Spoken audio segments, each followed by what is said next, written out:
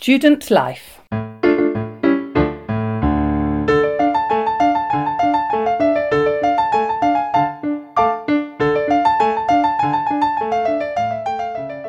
Being a student was wonderful. Everything changed. I became head girl. There was some kind of voting process based on dance ability and mentoring, and I had been there for longer than any other girl apart from one, who was proud to be naughty, so it was foregone conclusion that I would be head girl. Zara was deputy head girl, and we shared a room. Our room was the old sick bay, a beautiful room on the first floor of the main house that looked out over the big front lawn with the pool in the middle, which we used as a swimming pool. Our room had its own toilet and sink, which was unimaginable luxury. Having come all the way through the school from junior dorm, we felt it was right and fitting that we had this luxury bestowed upon us. Heaven, the school was practically run by the prefects and students.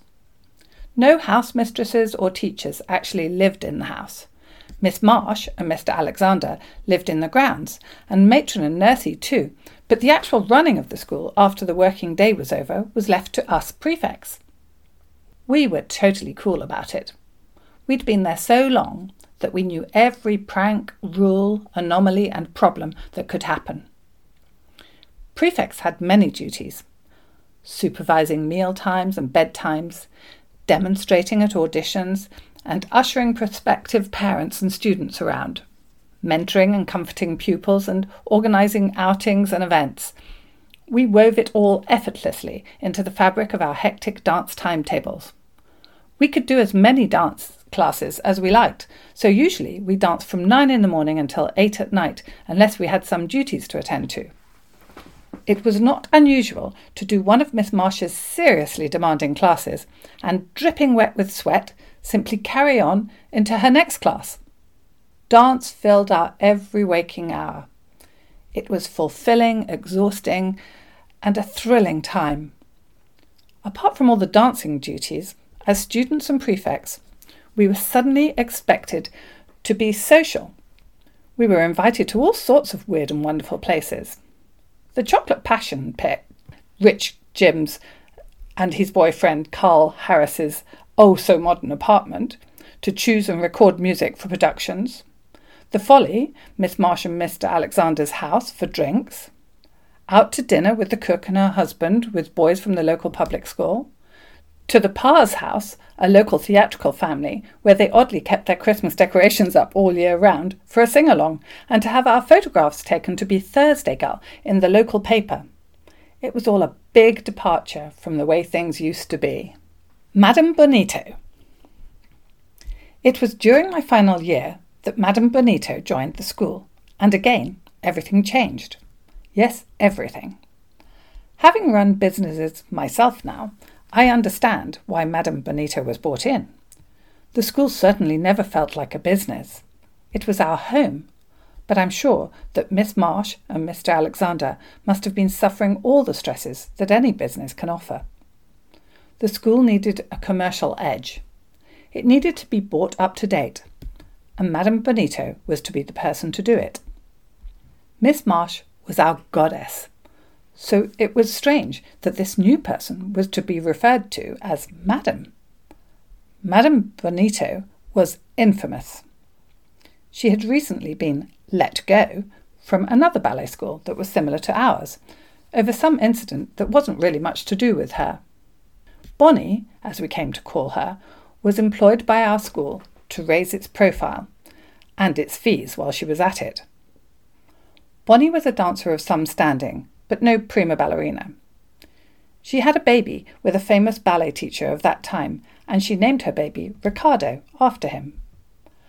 By the time Bonnie came to the school, she was no longer with the famous Riccardo Bonito, but the Bonito name was a famous one in the ballet world, so it stood her in good stead to keep it. She was the most bohemian person we had met so far. She wore trademark flowing scarves a la Isadora Duncan, and having stopped dancing since her baby Rick was born some 20 years ago, she had developed a large girth over which she wore flowing clothes in bright colours. Like Miss Marsh, she adorned herself with layer upon layer of rings and bracelets, with the addition of multiple chunky necklaces that clunked around her neck. Also, like Miss Marsh, she had an aquiline nose and tiny twinkly eyes. They shared quite a few similarities, really, but these two queens of the school were nothing like each other in character, apart from the fact that they both wanted and needed to rule the roost. Madame Benito was invited by Miss Marsh to be artistic director of the school, but from the moment she arrived there was antagonism between these two divas. Madame Benito came with a barrage of glamorous friends from the theatre, and she flaunted them straight away. One of them was Hughie Green, who was the host of Opportunity Knocks, a hugely popular TV show at that time. It was a talent show, but there were some planted professional acts each week, and Madame Benito planted some of our students into the show. She choreographed a genius number, which was a parody of the dance of the Little Swans from Swan Lake. In Madame Benito's version, the little swan wore flippers instead of point shoes. Regardless of the impediments at the end of their feet, the little swans executed difficult steps perfectly, and that was what made it so funny. They were deadpan serious and brilliant. I was too tall to be a little swan, but Cassie and Annabelle did it, and the thrill of being on a TV show reverberated throughout the school. They were never expected to win. After all, they were really just padding for the show. The public, however, voted for them, and they earned themselves a genuine spot on the show for quite a few weeks. Consequently, the school's name got a great big mention each week on national TV, so Bonnie had done her job. There was some mumblings from Miss Marsh's camp about it being rubbish TV, but she was doing her job in getting the school noticed and therefore bringing in new prospective pupils. She also brought in all sorts of exciting teachers, which shook Miss Marsh's world. The division of loyalties in the school between Miss Marsh's camp and Madame Benito's camp was becoming uncomfortable. I genuinely liked and loved them both, so I managed to sit on the fence, and they both appreciated this.